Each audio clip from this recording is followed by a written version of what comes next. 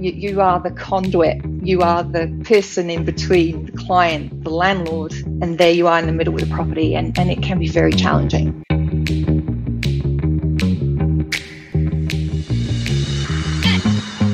Hello and welcome. You're listening to Dashdot Insider, where we help you become a better property investor. And on today's show, I'm talking with Kelly Preen, who is a property analyst at Dashdot. But we talked about a lot more than just that. We talked about her background, her story, how she actually got into property investing, and how back when she started, she did over 50 flips.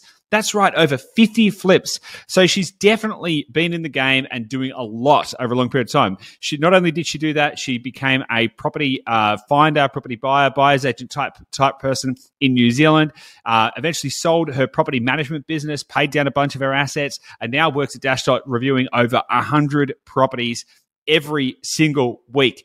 So there's a lot to learn in this, but it's also a great story with a great person with a great heart. And so I know that this is going to be as informative as it is entertaining. So make sure you like, rate, review, share, subscribe. Make sure you subscribe if you're on YouTube or whatever platform you're on. That really means a lot to us. And of course, make sure you share this with a friend, family member, or loved one. And without any further ado, let's get stuck right into it. And I'll see you on the inside. Hey guys, welcome back to Dashdot Insider. Joining me on today's show is Kelly Preen. Kelly is one of our property analysts at Dashdot. Kelly, how are you? I am very well, Goose. How are you? I'm very well, thanks. Now, a lot of people out there, they think, what the hell's a property analyst? What do you do? Gosh, well, firstly, I work in an incredibly knowledgeable and capable team of people who essentially every month we are analysing thousands of properties. And these aren't just, 1,000 of properties anywhere in Australia. These are the top 1% of properties available to investors. And then we're essentially putting them through a range of due diligence. And I believe is maybe 150, 160 points of due diligence that then funnels that 1% to the top 1% of those. We put it all together in a presentation, and at that point I am totally confident that we're able to put forward the best of the best to our clients. And that awesome. Yeah. So I don't know if that answers the question, but no, that's awesome. That was a way better. That was a great answer. How many? And you might know this, not know this. When I ask numbers from people off the cuff, sometimes people are like, "Oh shit!" But like, if you had to speculate, how many properties do you reckon you personally review kind of every week? Well, I guess if we start at the top, I think the sort of shortlisted amount per month would be about 4,000.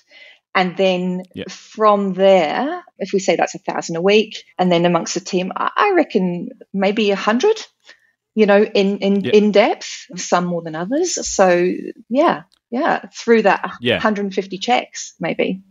Yeah, that's unreal. And to be honest, that number, 150, 160 due diligence points, that's huge. I mean, like, I didn't even realize that it had gotten that sophisticated. But obviously the proof is in the pudding. I mean, we've had a 100% success rate with, nearly 1,000, around about 1,000 investors or something at the moment. So there's obviously a lot going into it. So I'd love to dig into some of those due diligence points, maybe in a minute, because I'd like to actually kind of like tease out a little bit about your background, because, I can hear a slightly non-Australian accent coming through there. And of course, you weren't born at Dashdot. So where did it all start for you? Where are you from? What's your background?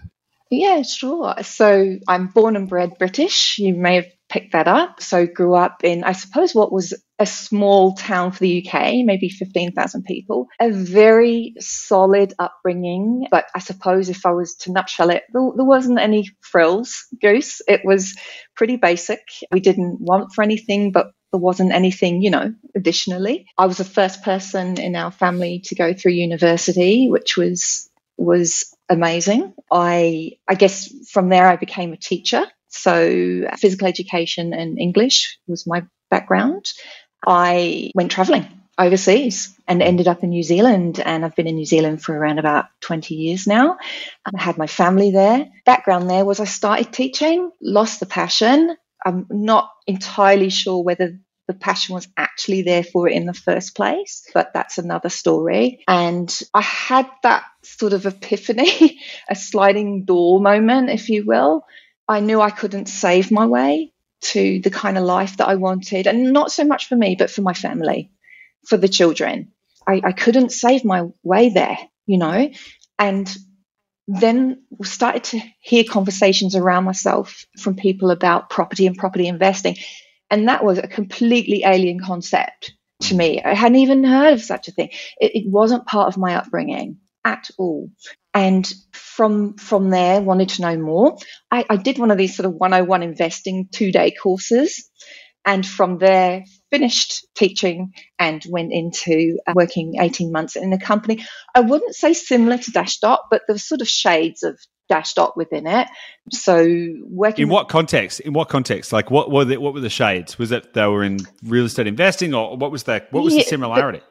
The shades were that, yes, they were working with clients who were wanting to purchase investment properties and use them as a vehicle for future wealth, for future comfort and to safeguard their future, I suppose. It did have other facets within that business, like there was a mortgage broking side to it, an accounting side, a property management side.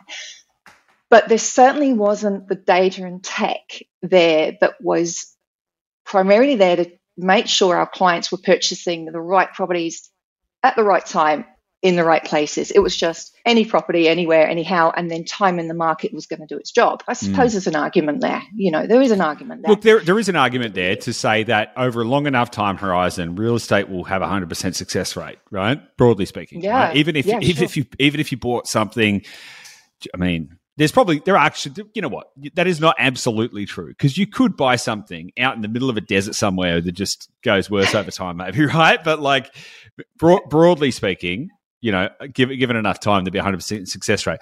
But knowing what you know, I want to come back, right? Because I want to ask about your property investing, your sort of things as well. But just on that point, knowing what you know now from the inside at Dashdot, what do you think about people who kind of take that approach to, well, it's not about timing the market, it's time in the market. You can't, no one can identify the right time to get in anywhere or any of this kind of stuff. Like, what do you think about? Because I heard, I'm not sure if you're familiar with the guy named John McGrath. He owns McGrath Real Estate. He basically said something like the same thing. Just buy real estate and wait 30 years. It'll all work out in the wash, sort of thing. Just buy anything anywhere. What do you think, knowing because you do so much due diligence on properties and locations and everything, like you're right in there in the weeds. What do you think? Or what do you think about that, and what advice would you have to give to people who have that kind of mindset? Well, I think I probably had that mindset, and it's not a lazy way of investing. I mean, it will probably do the job, but I think with the right information, with the right research, you can do it much better, more quickly, and with less risk. And, if you've also then got a plan, which I didn't have, which I cannot believe, didn't have this, a plan of what kind of properties I was going to be purchasing and when and where. I just went with it and did it. I think that you will do a lot better without all of those risks, and maybe you'll get to where you want to go a lot quicker. And then maybe your plan will evolve even further from there, But I can understand the concept because we're very time poor. Most of us are incredibly busy, and to buy a property and set and forget it is definitely appealing, isn't it? Yeah, I mean, but you get the wrong property at the wrong time in the wrong place because you haven't completed all of the due diligence that would have saved you from that. I think it can stop you dead in your tracks. And I think that's maybe why a lot of people do one and that's it. They have a terrible, terrible experience.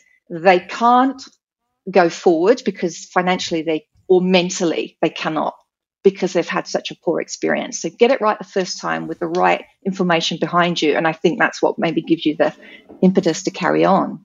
Yeah. I don't know. Nice. And so, that's perfect. And so you were in New Zealand when you came across property investing. You went to a 2-day seminar, been to plenty of those myself. You went to a 2-day seminar and you were like, whoa, oh my God, I can change my life. And then what happened? Did you personally start investing then? Talk to me a little bit about your investing journey. Yeah, sure. Well, it was that seminar, but also I was also blown away with open homes. This was a crazy concept. Coming from the UK, property and buying property is a bit secret squirrel. It's only for some people. It's not for everybody. And to even go and see a property, there's appointments and hoopla to jump through. I can just rock up to an open home and go through it and look at these houses. This also with that the 101 investing course sparked that, interest. And so I did the 18 months in this business in New Zealand, looking and getting familiar with some fundamentals of investing, and then decided that I needed to go and do this for myself. And at that time as well, I suppose the goal I had was I wanted to buy my own personal property. I didn't have the deposit. So how was I going to get that? So I started flipping properties, like on the tools, doing that. And eventually that kind of evolved into property finding, not just for myself, but for other people. So I was finding the clients and I was finding the property and doing everything in between for them. Let me jump in there. So you wanted to buy, when you say buy your own property, you mean like you wanted to buy your own home, but you couldn't afford it, but you had enough money to, okay, cool. So you had enough money to go to buy cheap, rundown investment properties and put in some sweat equity to increase the value of them. And so that's how you were pulling yourself up by your bootstraps, so to speak. 100%. And not only they were properties no one else in places where people weren't buying at that time. People thought I was crazy, but it was the only thing I could do right then to get me where I wanted to, which was my own home and stability for me and the kids, essentially. And then by doing that time and time and time again, cookie cutter. It was always the same paint, the same carpets, the same light fittings. It was just bang, bang, bang, bang, bang. Turn it around as quickly as I possibly could. How many flips do you reckon you did? Oh, goose, at least 50 plus. Wow, that's a lot. It's a lot. I mean, that wouldn't have all been personally, ones for myself. By the time I was property finding and doing that type of thing, that would have also included other people as well that had properties that needed that renovation. Yeah, that's what I did. And so when you were doing the property finding stuff, so look, this is super interesting, Kelly, right? So you started flipping for yourself, right? And you started finding deals and doing deals. Mm-hmm. Then you started finding properties for other people and then also flipping those properties for them. Is that right? Not yes and no. There would be the odd one or two where they would want to flip them and I would provide a service, with the renovation, but they would do the on-sell themselves. I had no part in that. So it was mostly then finding properties for people that wanted to buy and hold and just let them sit there. Whether they had a renovation component to them, then I would help them with that. But mostly it was, buy and hold for those types. So yeah. And then from there evolved property management. Yeah. So talk to me about that, because you ended up with like your own real estate agency basically in New Zealand. Is that right? Is that like, where did that come into it? Yeah, I think so. Whilst doing the whole property finding and doing this for other people and off into the sunset they would go, there was this common thread by where they were coming back to me and going, you know what, we just can't find good property management. It's just not delivering the on-paper results we know this property can deliver. We can't find the property managers who can provide the service to do it. And so that's where I started. So literally taking on other people's properties and managing them for them. And so, yeah, by the end, I had my own residential property management business in Auckland with a great team of people. It went really well. It had that and built and grew it, and it went all through COVID as well, which was challenging. Yeah, no regrets. It's an interesting industry. It's a difficult industry. You are the conduit. You are the person in between the client, the landlord, and there you are in the middle of the property, and it can be very challenging. So what happened to that business? Did you sell it? Is it like what happened? I did. Yeah. I think I literally got to a point in my life where, I'd got my own personal home. I'd got my investment properties, my personal investment properties. I had built this business. I'd reached a certain age. The family, the kids were now off doing their own thing. And I was really grateful that the choices I'd made along the way with property had allowed me to help them and assist them into their lives and get them started, put one through university, for example, which isn't cheap, provide the other with, the ability to get on the road to in the workplace, but not have, the worries about rent and bills and things initially. So I kind of hit these points where it was time to sell the business. I wanted to relocate to Brisbane. I wanted to do the next thing in my life. And I wanted to draw a line under everything, I think. I wanted to pay the banks off. I didn't want mortgages over my head, rightly or wrongly. I do have some regrets about that now. But it was right at that time, and I definitely don't regret it. So I just wanted to have some passive income coming in so that I could, with a clear head, make choices for Kelly Preen. Not a business owner. Of course, I'm a mother, but not a mother purely for me. And that was the right thing to do. So I sold the business. It went really, really well, and it enabled me to pay the banks off, pay the mortgages of the properties off, and have some cash left over and move on. Yeah, and come nice. to Brisbane. Yeah, nice. Yeah. And so you've still got a pretty decent property portfolio, because like if you had 50 of the of the flips and stuff you did you do any buy and hold investing, or was it like all flips, or like did you keep any of them? Like to the degree that you're comfortable, could you tell me a little bit about your portfolio? I'm fascinated. Yeah, no, that's okay. I should have kept more. I think I was and this goes back to me saying I did not have a plan. I think if I'd have had a plan, if I'd have had Dashdot and I'd had people around me that I could have spoken to, I think that would have really helped me. I'm happy where I'm at, but I could have done a lot better and gotten there a lot more quickly with less hassle, less elbow grease. But I initially was doing most of those flips because, remember, I was only making 20 grand on a flip. That's a skinny deal.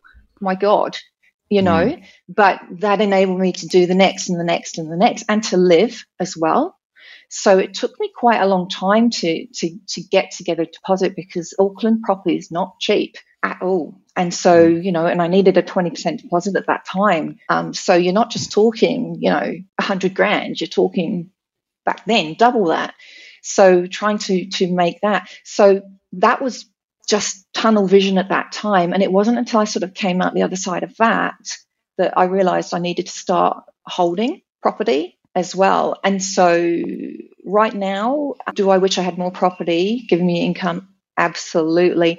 And I'm also in that position where the assets that I've got are very, very valuable, and there's a lot of equity within them.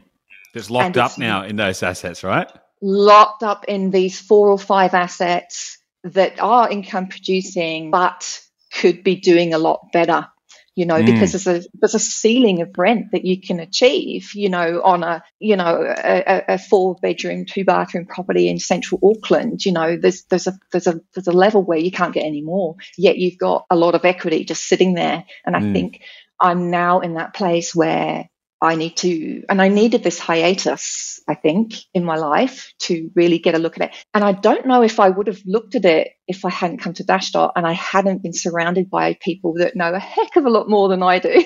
And everyone's walking the walk. We've got active investors, and everyone's got their different ways of doing things, and all of which have value and so on. And I've fully realized now the position I'm in, and I need to get a plan for the first time in my life for the next part of what I want to do with investing. Super interesting. Well, you're in the right place. You could go get yourself a portfolio growth plan, line up. I know. Get it done. You're in a great position, like a lot of people aren't in a position. It's like, you learn some lessons getting some equity locked up and stuff like that. But that's still a pretty good position to be in. And there's loads of ways to kind of unstick that. I'd be interested to know, knowing what you know now, if you could go back 10 years or actually, how long ago did you start doing this, by the way? Oh, wow. Would it be, I would say I started dipping my toe 2009, something like 2009. Okay, so we'll call it whatever. 15. Let's say, okay. Yeah. Let's say go back 10 or 15 years, whenever. Go back to the start. Knowing what you know now, what would you have done differently? I say it again. I would have spoken to people who knew a lot more than I did, have the access to all the tools, the research, the data, everything. Yeah, but if you knew what you knew now, right? So armed with the knowledge that you've got, because back then you didn't have the knowledge that you have now. So you were like, okay, I'm going to do flips. I'm going to do this kind of stuff. I'm going to flip. I'm going to renovate and sell and do all this kind of stuff. And then, going to end up with a few properties and they're all paid off. And that's great. But look, knowing what you know now, if you could go back, put yourself back in the same shoes that you were in back then, and strategically, how would you have approached it differently? That's a really difficult question. I would like to have done less, but better. more efficiently.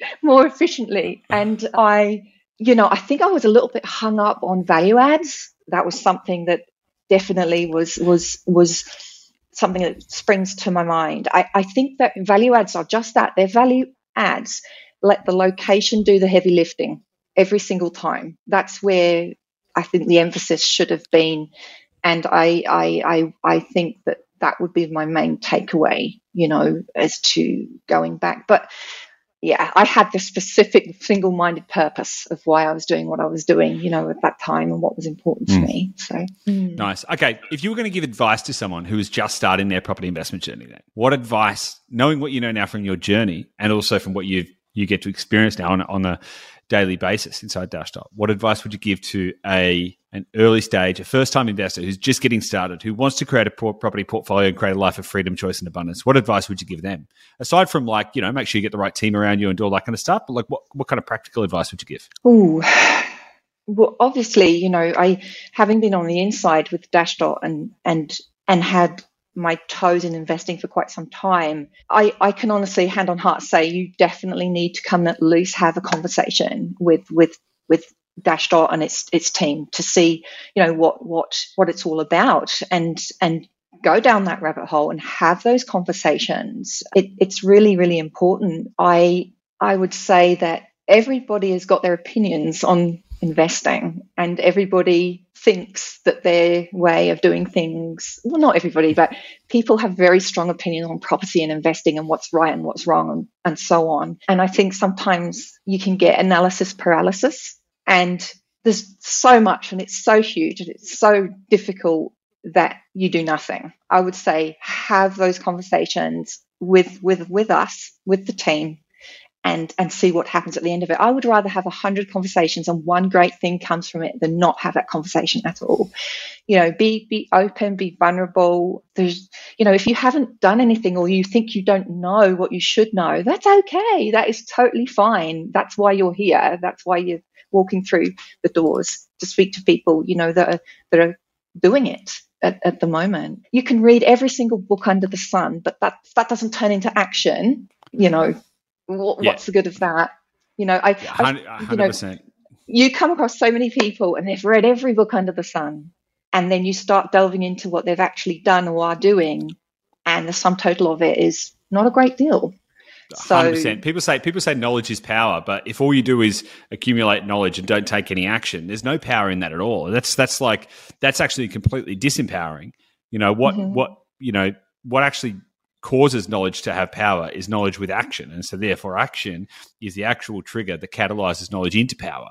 So you've got to do stuff, and you've actually got to surround yourself with the right people to be able to make sure you're on the right path as well. So I have never ever been afraid of not being the smartest person in the room. I don't want to be the smartest person in the room. That's not a great place to be. Where's the learning, where's the development from that? So yeah, absolutely. I definitely surround yourself with people that know more. Yeah. Okay, awesome. So I want to kind of dig in a little bit now into kind of like some due diligence stuff, right? Because you are analyzing, 100 plus properties a week.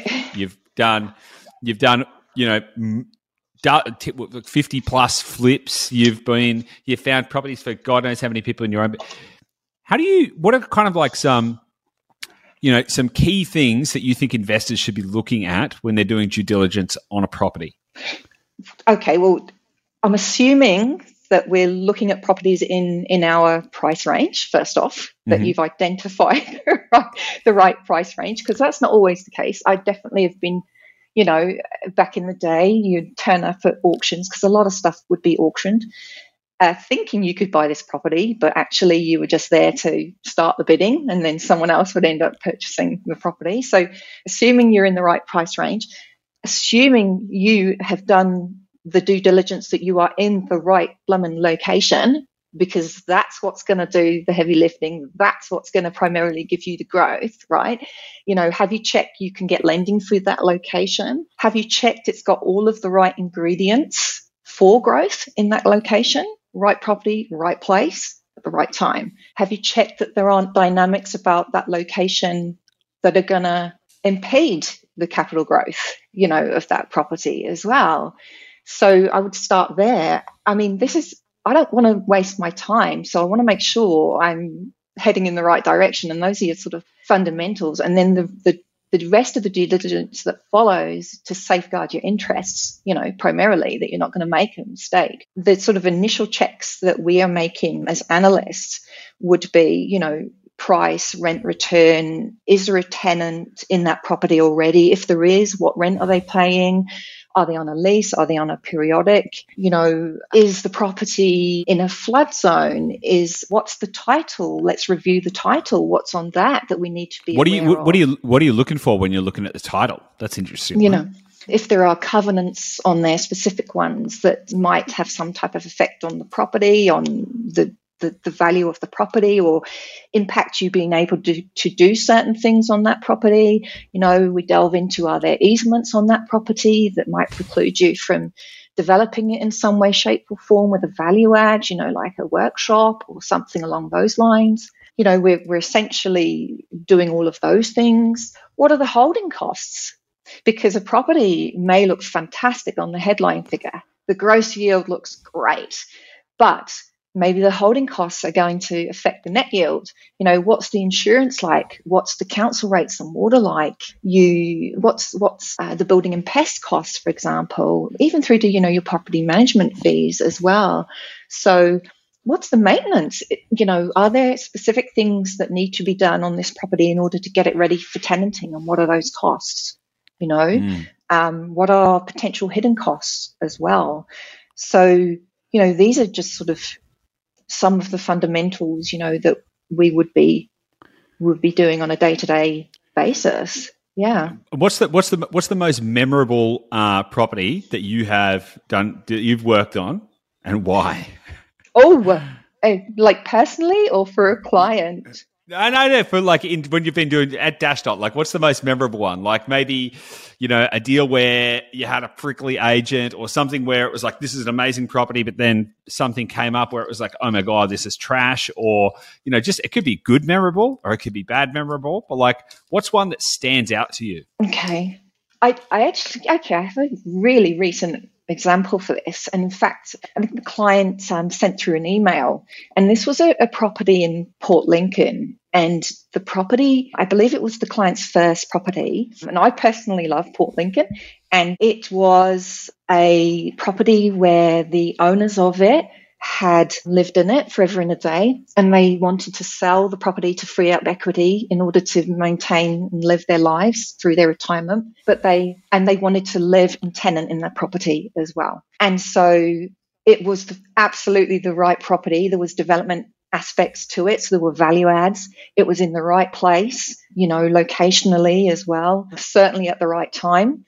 And I loved the way we were able to put a full wraparound solution for the owners and for our client. So they were able to get great rent for the property, which would increase incrementally every year. The old owners who loved their home but were in the position where they had to sell to free up cash got to stay in the home that they loved as well. And it was just like this beautiful 360, the hug, the deal that would give you a hug, all round. And I love that. And so it felt like not only were we impacting the lives of our clients, that they got this great property that was going to serve them well, but it also impacted, the purchasers as well, that they were able to do what they needed to do. So that was really lovely. I enjoyed hearing. Yeah, that's awesome. That. Yeah, I enjoyed hearing about that too. I enjoyed getting an email about it. So yeah, our clients, I think it was Aaron and Holly. They bought that property. Yeah, the owners got to stay in the property. There was some built-in price increases every year, so everyone knows what's going on. Rent's going up, all good. Owners get to stay. Yeah, I know it was you. I know it was awesome, right? So yeah, it was a great deal and a great outcome, and what I loved hearing about that is that our clients and the former owners, now the tenants, I've also built a great relationship and a great bond as well. And I thought that was really wonderful. So yeah, I'll if you didn't see that, I'll ping you in it, because there's some really interesting, wonderful detail in that as well. So I think that is something I love about our team in Dashdot. We've got all this research, this data, this tech. I can tell you now, it's got the heart too.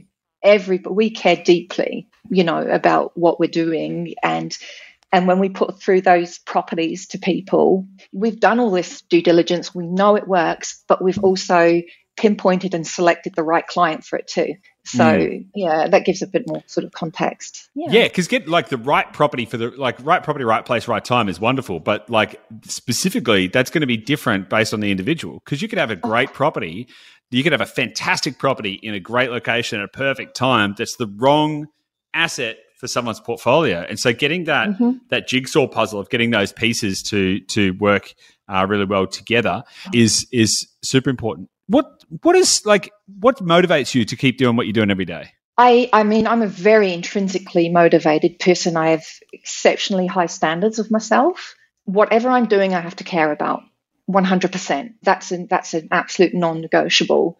So I identified Dashdot, I was doing some research on you guys, listening to podcasts, etc. And I thought, this is a match. It's a match. The standards with you guys are, so super high, and you care so deeply, and I'm exactly the same way. So I knew it would go well. But yeah, it's I'm just letting that land for a second. Yeah. Sorry, go ahead. Nice. You go ahead. No, all good. I was letting it land as well. Okay, so I want to ask you a different question. Going off a slightly different tangent here, but you must speak to real estate agents all the time, right? Because you're looking at properties, you're trying to tease information out of them to try and work out whether or not the deal's a deal or if it's not a deal and stuff like that. What tips would you give to someone listening to this on how to build rapport with real estate agents so that they can actually get the information they need? Tips, because I know that you're called the agent. You're the agent whisperer. Is a little nickname that you've got inside Dashdot. So I want to pull this out of you. What tips have you got as the agent whisperer to build rapport with real estate agents? I think, okay, so we've got the initial conversations we have on the phone, and then we've got the kind of the aftercare of the agents, ongoing, I think. So during those sort of phone conversations, I literally approach those conversations in exactly the same way I would approach building a relationship with anybody. It's not, you're an agent and you've got this lovely property that I want to buy. It's, you're a person on the end of this phone. I approach it with zero ego. I approach it, I don't know quite how to articulate this, but yes, you've got this property, but equally there are other properties too. I'm very relaxed, with my approach, to an agent. We have a natural conversation. I don't approach it like, this is the information I want to find out, and these are the questions I'm going to ask you in list form, because they get phone calls like that every single day of the week. So I need to connect in a more natural way with them. And so we have a conversation, and that information slowly comes out, during the course of that. I think agents also can get really, I think a bone of contention in conversations with agents is when you start talking about price, where they see value, where I might see value. But the way I tend to approach it is that I don't know everything. Let's talk about this. I'm always organized, so I will have identified where I see value in that property, and I will have a comparable that is above, below, and comparable to that subject property. And I will talk about those properties, not about prices. We're still talking about price, but we're talking about properties as such. So here's this address, it seems like it's superior because it's got X, Y, or Z, whereas the subject property doesn't really have that. What do you think? And I'll talk about that. Then we'll talk about underneath that, lower. So then we'll pull into the one that is most like the subject property. And before you know it, we've agreed where the price sits. And then that actual pinpointing of, what's going to buy this property, what's going to get it done, is a very natural jump to that point. Maybe you can wrap that round. No, I love that. No, you just did that fantastically, right? I think you did it awesome. I think you did awesome, right? Because what a lot of people don't understand, they think that, right, I'm going to go into battle with this real estate agent, right? No. They've got a house. I'm going to buy the house, right? What tactics am I going to use to kind of get it? But if you first remember that they're human, right? Build genuine human connection. Understand that they've got a job to do. That's then right. use practical reference points to help them walk to a path where the only thing they can end up doing is arrive at a rational, logical price point, which you can agree with. That's the best way of doing it. That's awesome. I think I was actually just reflecting as you were saying it. I was like, there's some really good nuggets in there.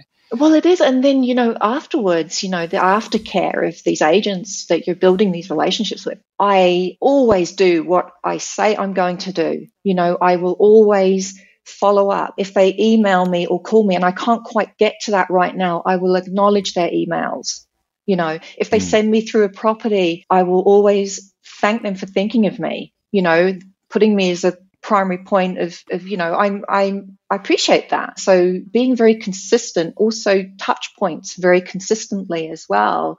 I send regular emails. I try to make regular phone calls. It's not always possible. We're very, very busy.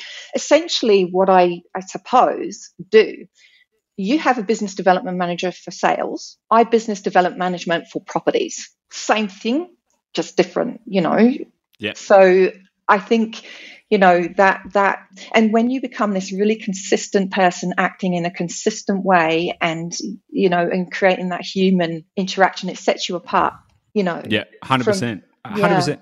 I want to ask, I'm mindful of time, but I want to actually glean a little something out of you, right? Because you've got a background in property management. You mentioned that that a lot of investors that you were dealing with at the time, they were buying these properties and then going, oh, we're not getting the on-paper performance. Now you are doing due diligence on properties. You're working out how they should be performing before they're going to our clients and all of that kind of stuff. How important is getting the right property management for the asset to make sure that you can actually get the outcome you're after? Where do you think people might go wrong there? It blows my mind that people can spend all this time, money, effort selecting the right property in the right place at the right time. And it's the most expensive asset that they hold, probably, or assets they hold. And then they choose the cheapest property management service that they can possibly find to deliver the results on this asset. I don't buy the cheapest saucepan from Kmart, let alone the cheapest property manager to deliver what I need to be delivered on my properties at all. It's the phone rings, you've got someone on the end of it who's wanting to talk to you about your property management services, and the very first question that you ask is, what's your fees? You've gone wrong straight away. It really is. It's very similar to how people can get so rate driven with their lending. They forget about all the structure and so on and so forth. It's purely about the rate, and it's not how it should be done, in my view. So yeah, I would be asking a whole raft of questions before I asked what their property management fee was. Absolutely. 1%, 2% here and there is nothing compared to what you'll pay out the other end if you get it wrong. Yeah, 100%. It's really interesting. Do you think if instead of being called property managers, do you think if their title was asset manager, it might be different psychologically? Because I don't think people think about them. They're like, what's a property manager do? They deal with the tenants and collect the rent. Well, no. They're your asset manager. And you might have a $300,000, $400,000, $500,000 asset. It could be $1 million asset. It could be, you've got this thing and it's worth a ton of money, right? It's worth so much, in fact, that you went into partnership with a bank and said, hey, I can't even afford this massive thing, but I tell you what, I'm going to guarantee that I'll give you your money back. Can you give me even more money? And then you go and put it into this asset. And then you're like, just get the kind of lowest common denominator asset manager to take care of this extremely valuable thing, which is also supposed to produce an on-paper return, which, if you have suboptimal management, probably won't. It's bizarre, I think. And I think that's where, I think a lot of people go wrong. And just to your point about mortgages as well, liquidity is far more important than interest rates. Give me a high interest rates and unlimited liquidity, and I'll take that every day of the week. And so I think a lot of people kind of shoot themselves in the foot or fall a little bit short by making these kind of short-term assumptions.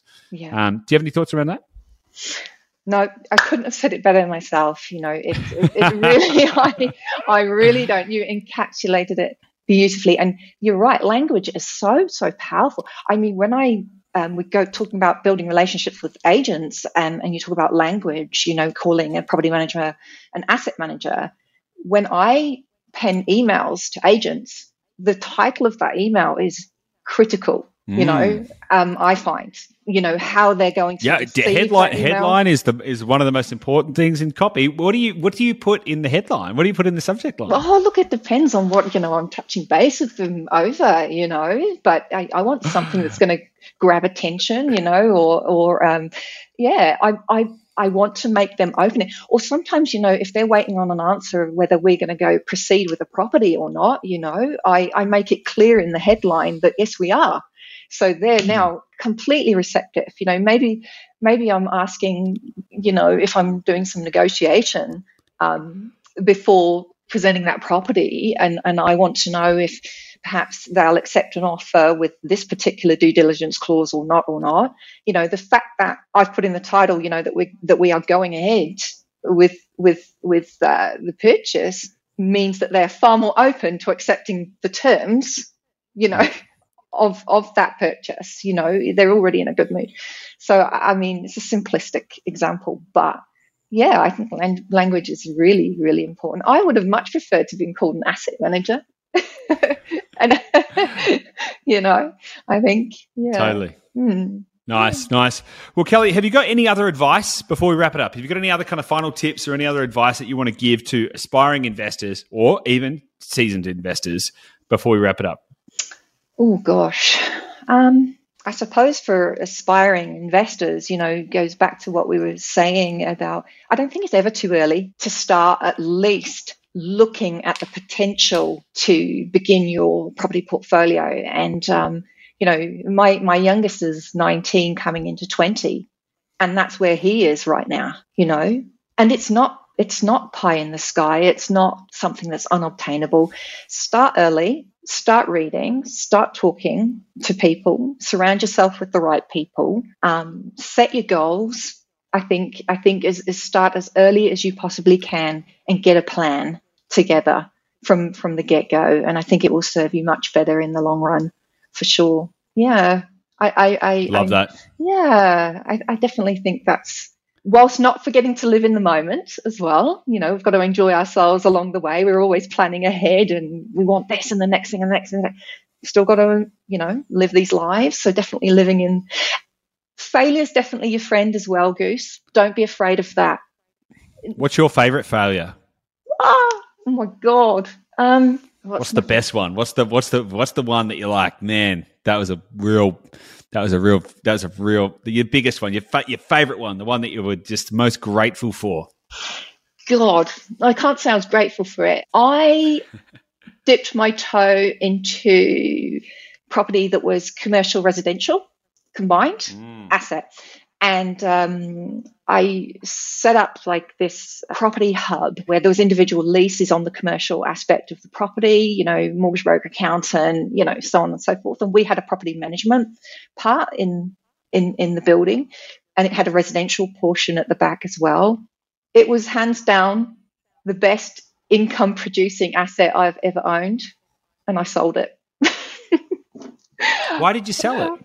I would have to unpick that one. It sounds terrible, but I don't think I would ever sell. What was the lesson? What was the lesson you learned? What was the lesson you learned out of it? Because there's always out of every failure you get a massive lesson. What was the specific lesson other than, geez, I wish I didn't sell that? What was the lesson you got out of it?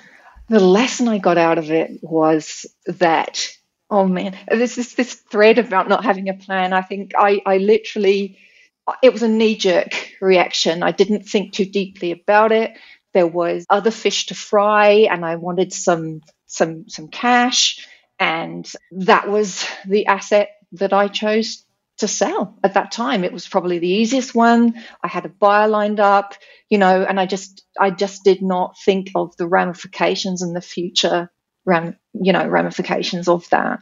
And it was just reckless and it was thoughtless. And I literally was just thinking of the next step rather than the broader picture, I think. Yeah. Yeah, super. Hindsight's 2020. Hindsight is 2020. Isn't it? Kelly, I have really enjoyed our episodes. Genuinely, it's been really fun, and there's lots of great nuggets in there, and lots of really great stories as well. So really appreciate your time. Thanks so much. Oh, that's so kind. No problem at all. It's been fun. Awesome. All right, I'll speak to you soon. Okay, Thanks, Kelly. bye.